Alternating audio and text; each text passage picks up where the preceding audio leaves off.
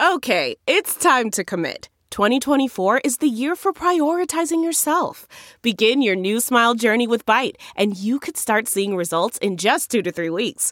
Just order your at-home impression kit today for only $14.95 at Byte.com. Byte Clear aligners are doctor-directed and delivered to your door. Treatment costs thousands less than braces. Plus, they offer financing options, accept eligible insurance, and you can pay with your HSA, FSA. Get 80% off your impression kit when you use code WONDERY at Byte.com. That's BYTE.com. Start your confidence journey today with Byte.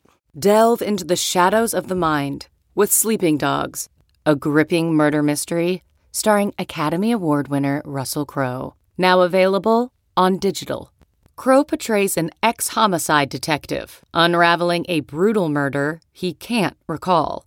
Uncovering secrets from his past, he learns a chilling truth. It's best to let sleeping dogs lie. Visit sleepingdogsmovie.com/Wondery to watch Sleeping Dogs, now on digital. That's sleepingdogsmovie.com/Wondery.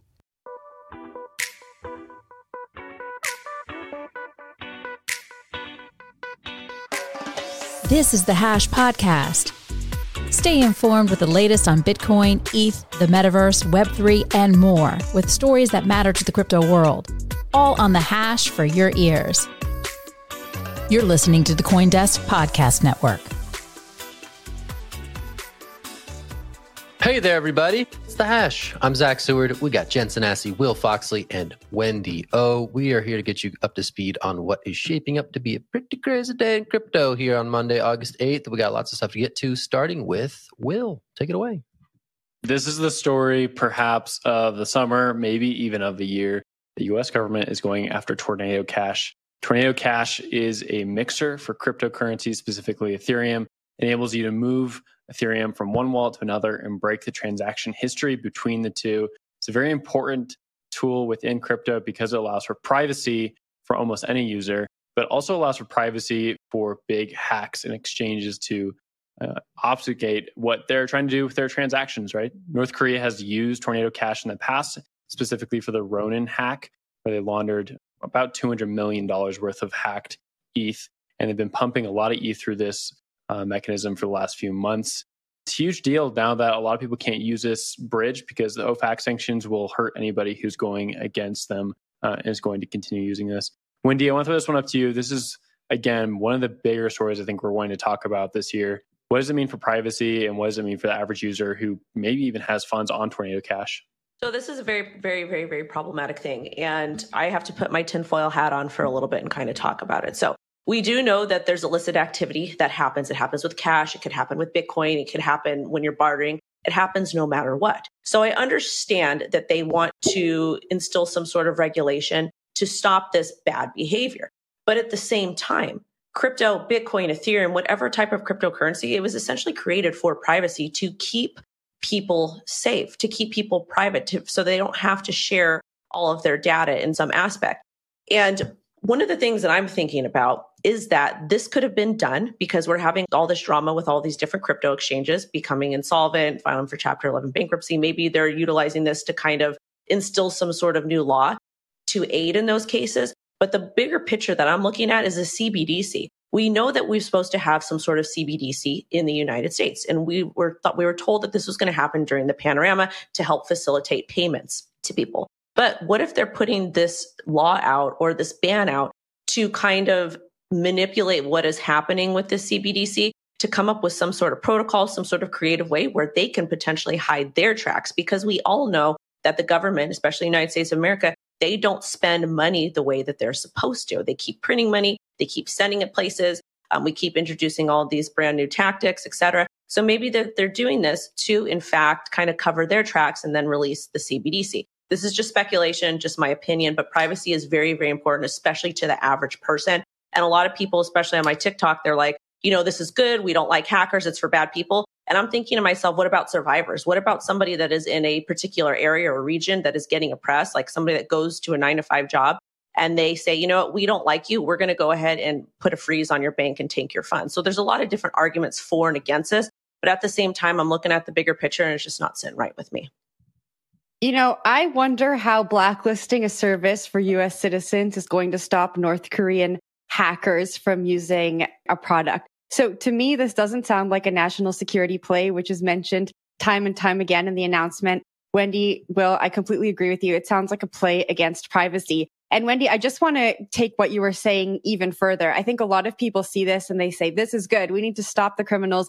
We need to stop the hackers because we don't want platforms and people to lose money to the tune of $600 million. But when we think about privacy, I challenge people to think outside of like the very safe bubble that a lot of us live in and think about, I think something that we could all relate to in the United States is think about if you live in a red state and you need access to an abortion. Somewhere along that journey, you might want a transaction you make to be private. And this is something that can enable it. So this is just a huge knock against privacy and really sad story to start the day off on. Zach, what did you think? Yeah, I think it's going to be really interesting to see the privacy conversation ramp up, right? The privacy conversation is no longer just about privacy coins. It's about zero knowledge proofs, right? Cryptographic technology that lets you verify what's in a transaction without knowing the contents of that transaction. Stuff like that has been talked about in terms of scaling and making these networks support more transactions. Now I think the conversation is going to shift toward, okay, those are some privacy features that we can do in a compliant manner that will foster mainstream adoption so that the world doesn't have to know that I'm spending $10 on, I don't know, like porn or something, right? So the idea here is that there should be a right to privacy online, just as there is a right to privacy in other aspects of our lives. And yet, I think we're seeing the increasing surveillance of the financial system, and that has privacy advocates worried. This is something that I think, Naomi Rockwell, Ben Powers would be harping on pretty loudly right now, that there should be a right to financial privacy as it relates to online commerce, especially in peer-to-peer internet commerce. That's what crypto is all about. So the idea that this is now increasingly under attack is a little bit scary to folks. Flip side, like Tornado has laundered a lot of shady funds in the past. So it puts them square in the crosshairs. They're the ones who are going to be the canary in this coal mine. But the bigger picture, I think, is really important. And it is something that people are going to get loud about in terms of thinking how to work these issues out so that the prospect of online native currency can exist in a way that is private by default, but not criminally so.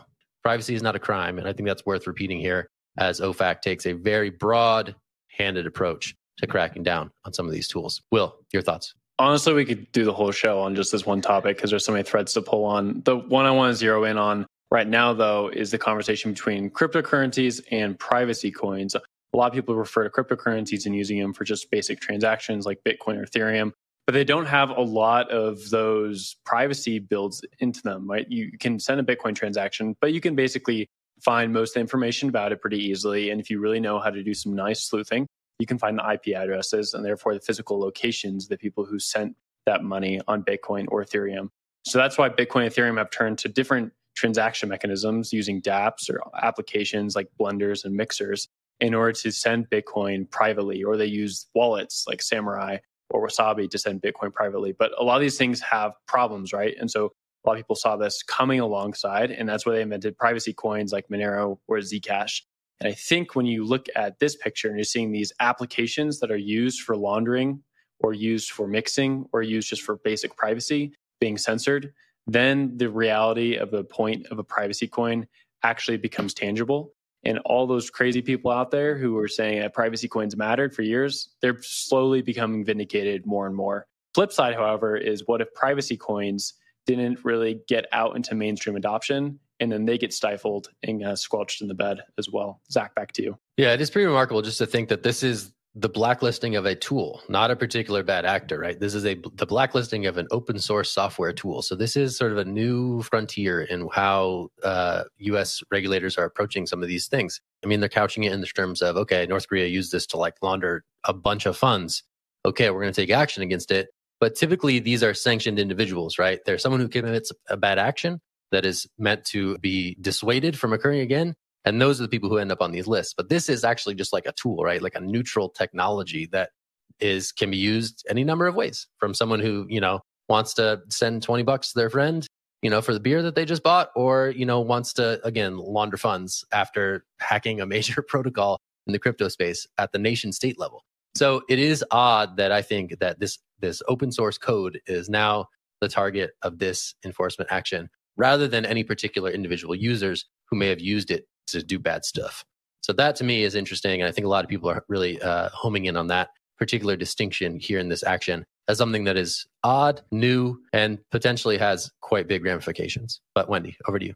I just want to say, I feel like it's easier for the government to just shut it all down, just to say, no, you can't do this, instead of actually understanding how this works and maybe coming in and saying, hey, you know what, you can use this feature, and this feature, but not this feature. And we know that they're tracking things anyways on the blockchain. So it's very problematic, the fact that they just stepped in and they just completely says, no, you can't use it. And kind of back to Jen's point, how is this going to impact people that are doing bad things outside of the United States? That doesn't make any sense to me, any way, shape, or form. People outside of the United States of America can still do stuff very, very easily. So basically what it's doing is just kind of saying, you're in trouble for what your big brother is doing over here. We're taking away your privileges. But people are going to get creative. They're going to find other ways to kind of work around this, whether it be privacy coins, whether it be coming up with a brand new protocol, et cetera. So it's just a very, very problematic, oppressive behavior, in my personal opinion. All right, lots to go there. We'll surely discuss that again. Let's change gears. However, let's go to the world of trading. Institutional crypto trading firm Galaxy Digital, down bad. Prices went down, so too did the value of Galaxy Digital's portfolio. That there is Mike Novogratz. He's the CEO of Galaxy. They made their latest financials known as a part of public disclosure requirements up in Canada, where they're a listed firm.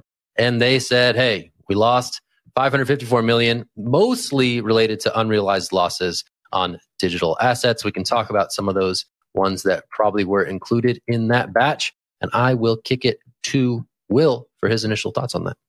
Yeah, I don't like these headlines. To me, just saying like they have losses, but they didn't sell, right? Like unrealized losses typically means that they're going to be holding the asset through the downturns. That's because they are a thesis-driven company, like most companies in crypto, most hedge funds or merchant banks out there. And they're deciding to hold through this position and hold their portfolio through it and not sell. If they were selling into cash, then it'd be a problem, right? Like last week, we talked about ARK, Cathie Wood's fund that sold a bunch of Coinbase at the literal bottom and then Coinbase ripped back up. I would consider that a loss, right? That is a large loss on a trade that did not go in your favor and you settled into dollars, which everyone uses as the unit of count. Here, they're holding on to whatever cryptos they have in their portfolio. And then people are saying, you have an unrealized loss because of that. And yes, that is pretty standard. That is basically how all these things happen. Like if you're going to do your reporting as a public firm, then you need to disclose things that way. But I think it does a little bit of a disservice to have headlines positioned this way. And it's just done in the industry writ large, right? Like this is how all these headlines are always written. So not really a knock on anyone there. But it is something that needs to be like looked under the covers a little bit more to understand that no, Galaxy Digital isn't like floundering at all. It's just that they have an unrealized loss because the market is down. The whole market has been down. We might have a little bit of a rally. Bitcoin might be over 24K, but the market is down significantly from November of last year. Wendy, up to you. I think that this is pretty standard. Like what you said, everybody is down. If you're holding any type of cryptocurrency asset and you didn't get in, like if you bought Bitcoin back in 2017, you're probably doing okay. But everybody's down. All altcoins are down. Anytime we're in a bear market, we're in a bearish trend, we see Bitcoin correct, whatever it is, your altcoins are going to go down. And that's why it's important to take profit, et cetera. However, there's a difference between a big firm like Mr. Mike's as opposed to a retail trader or investor. And the reason why is because they have all of these special tax perks. Maybe they're able to write some of this loss off, et cetera. And I would also like to know what particular coins they're holding or what particular assets, investments that are down. And because I want to be able to see why, like I want to be able to do more research and see what they're holding and maybe come up with a conclusion as to why they're holding these long term. And it might be a good idea to potentially do your own research and follow the money here. Zach? Yeah, I was going to say, they may have potentially taken profits along the way. Noted in this press release is that they're sitting on $1 billion in cash, right? So much of their portfolio may have been transferred out of some of these floundering assets before they tanked even further. So it is interesting always to see these public disclosures around the bags of these big traders in the space. And you're right, you dig into the filings and you can see what's going on. I think Novogratz was certainly in the spotlight with his commitment to Luna right before they crashed back in May. There was some reports that came out subsequently that they had sold most of their position before it fell off a cliff. So it's interesting to see that despite some of the turmoil that they've been through, they're in decent standing. And I think the stock price is actually up on this news, maybe indicating that investors are seeing it as, okay, maybe not so bad news given how pronounced some of the losses across the space have been. Jen, I'm going to toss it to you, though, for thoughts on Galaxy. Yeah, to Will's point, despite the headline, if you actually dig into the announcement, it was quite a positive announcement from a business perspective. Novogratz was kind of looking forward and looking at what the company might do with that over $1 billion in assets they have. And one of them was, he said, they're looking into mergers and acquisitions in the mining sector. And so, Will, I have a question for you. Novogratz said, we think we've got a role to play in both lending and potentially consolidation in this space. Do you think this is something we're going to see happen in the mining sector moving forward, given what we've seen go on with mining in the past few months? Yeah, disclosure, I work for a mining company. I do think there's going to be a lot of mergers and acquisitions in mining just because a lot of miners have weak positions right now and they have a lot of debt. And so it makes sense for a bigger company like Mike Novogratz's company here to come in and pick some other miners up. But that being said, we are also still waiting on Galaxy Digital to close a deal with BitGo that's like 16 to 18 months old. And people are still waiting to see like if that is going to happen. And if that did happen, it'd be a huge acquisition change. When it was announced quite a while ago, that was a very large headline just because of BitGo's position within the cryptocurrency universe. Hasn't happened though, right? We're still waiting on that. So I'm waiting for that M&A deal to close. But Jen, yes, I do think there's going to be a lot more acquisitions in the near future as people with heavy cash bags go out and buy some awesome teams that just need new leadership. So this next story is kind of a fun story, and shout out to anybody who got into these trades and made some nice gains because we are in a bear market. But Avalanche and Stellar Lumens have been listed on Robinhood. So a couple things that I want to talk about this, like the charts look pretty decent for these on the daily, but again, I would still be a little bit cautious considering the news earlier regarding Tornado Cash and the entire crypto space along with Bitcoin. But the reason why I wanted to talk about this story is we know that the SEC, we know that the CFTC, we know that these government bodies are coming after crypto, but we still don't really have clarity as to what is a security and what isn't a security. But with this particular story here, would Robinhood list these two assets, Stellar Lumen and Avalanche, if they weren't confident that they were not securities or not? Because if they list these assets, they allow trading, and then the SEC says, hey, these are in fact securities, couldn't Robinhood get in trouble, just like what we saw kind of with Coinbase and the 9 out of 24 assets that were listed in that DOJ case? Who wants this one? I can pick it up really quickly. I want to point to the first quote I pulled, Wendy, was exactly to that. So Vlad Tenev said that the firm prides itself on the addition of new cryptocurrencies and went on to say that some platforms might be inadvertently offering securities to users. I think this is just a strange thing to say publicly, given what we just saw happen with Coinbase and given the fact that Robinhood recently paid a $30 million fine to regulators. I feel like drawing attention to yourself like this in the current regulatory state is a little bit odd. You know, SEC Chair Gary Gensler has said he thinks that most cryptocurrencies are securities. And so I think, you know, exchanges and platforms like Robinhood are going to be in the crosshairs as we move forward.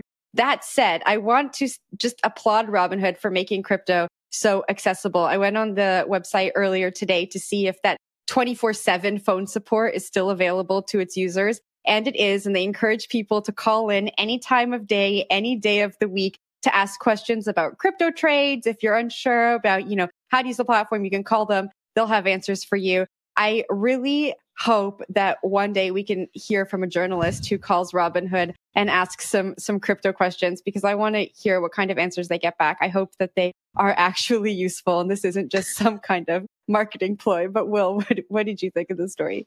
Yeah, I'm going to take a real quick shot at Stellar because I'm really confused how they continue to get into these lineups, right? Like, it might be still a top 30 coin, but you're a fork of a fork.